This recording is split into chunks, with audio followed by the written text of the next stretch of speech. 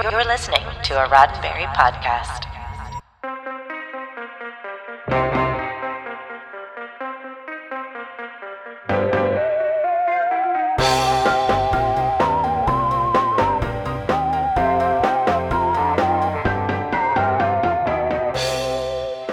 I'm Earl Green, and this is your SciFi5, 5 minutes of science fiction history for June 15th. His performing career spans more than 30 years, and he owes his comeback to a pair of stoners looking for cheap burgers. Today, Neil Patrick Harris turns 48. Neil Patrick Harris got his first big break at just 16, playing the child prodigy Doogie Howser, M.D. After the show ended in 1993, Harris focused on theater, including an award-winning performance as Mark in a production of Rent in Los Angeles, and later in a national tour alongside Star Trek Discovery's Wilson Cruz. His first major role as an adult was in Paul Verhoeven's Starship Troopers, and apparently the actors didn't know when filming exactly how satirical the movie would be. He told Rolling Stone that the cast treated it like a big franchise action movie, but if they'd thought of it as a comedy, they'd have played too much into that. The result was a film that was critically panned at release, but became a cult classic. The AV Club recently called it too damn well made for its own good. Growing up as a child star, Neil knew how important it was to protect his public image, so when he started hearing rumors about a film he'd be shooting soon, a stoner comedy he'd never heard of, called Harold and Kumar Go to White Castle, he knew he had to do something.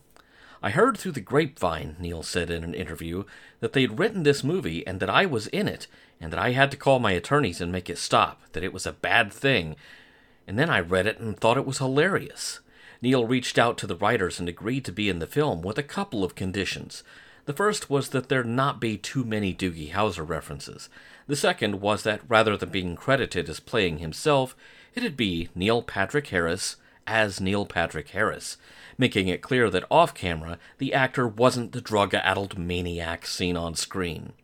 Harold and Kumar revitalized Neil's career, leading to the role he's probably best known for, Barney Stinson in How I Met Your Mother. It also gave him a chance to showcase his musical theater chops to a much larger audience.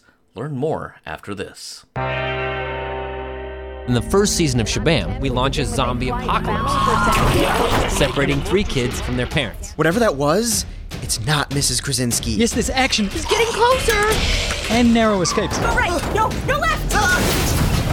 But there's more to it. We talk about all kinds of stuff, like pizza, water, the wheel, cholera, digital encoding, bats and rats, brain traps, and we feature stories from history. The greatest human adventure story of all time. The Midnight Ride of Paul Revere. Shabam is a new show that'll blow your mind. Shabam!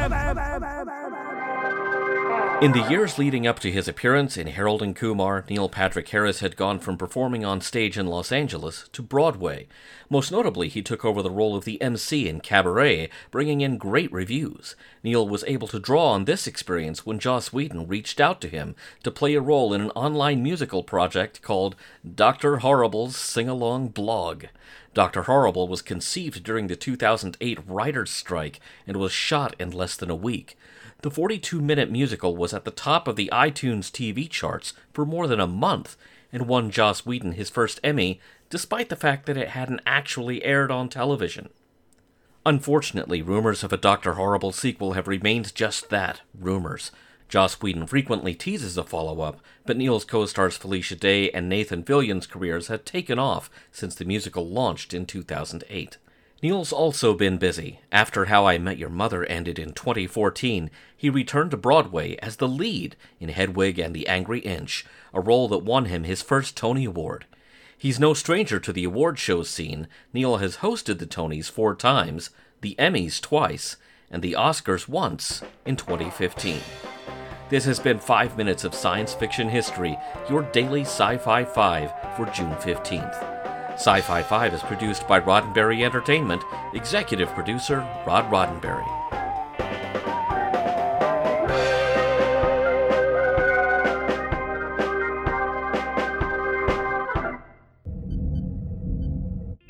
This is a Roddenberry podcast. For more great podcasts, visit podcast.roddenberry.com.